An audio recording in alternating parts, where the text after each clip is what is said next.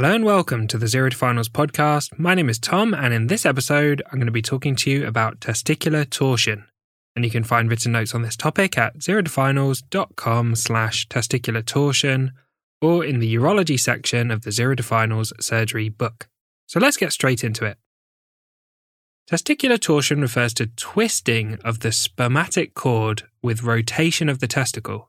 It's a urological emergency, and a delay in treatment increases the risk of ischemia and necrosis of the testicle, which can lead to subfertility or infertility.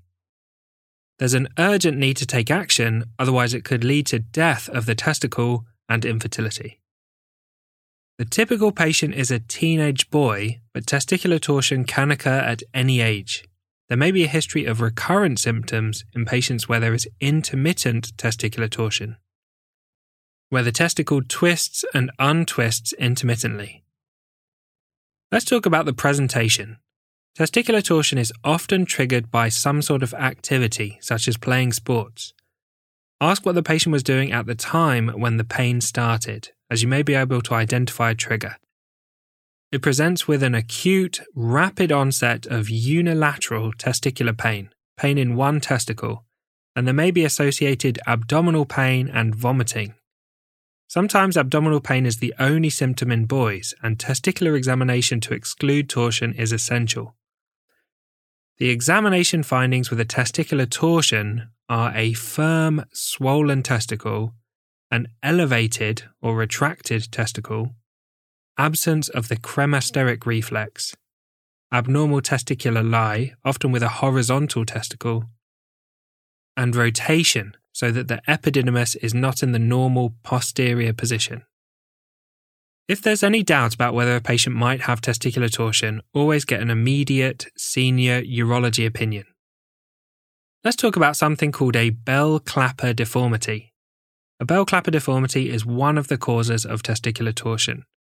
Normally, the testicle is fixed posteriorly to the tunica vaginalis. So the tunica vaginalis sits in front of the testicle, attached. A bell clapper deformity is where the fixation between the testicle and the tunica vaginalis is absent. The testicle hangs in a horizontal position, like a bell clapper, instead of the typical, more vertical position. The testicle is also able to rotate within the tunica vaginalis, twisting at the spermatic cord. As it rotates, it twists the vessels and cuts off the blood supply. Finally, let's talk about management. Testicular torsion is a urological emergency, and there's an urgent requirement for treatment. Any delay in treatment will prolong the ischemia to the testicle and reduce the chances of saving the testicle.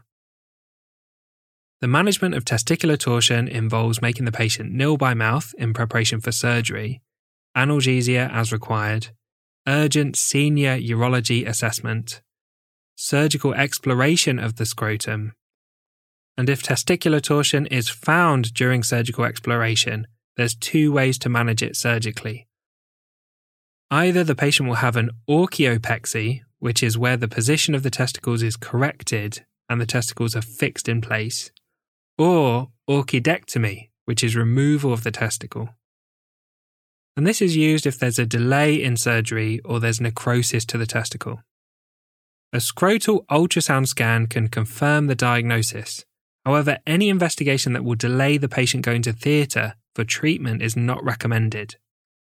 Ultrasound can show the whirlpool sign, which is a spiral appearance to the spermatic cord and the blood vessels.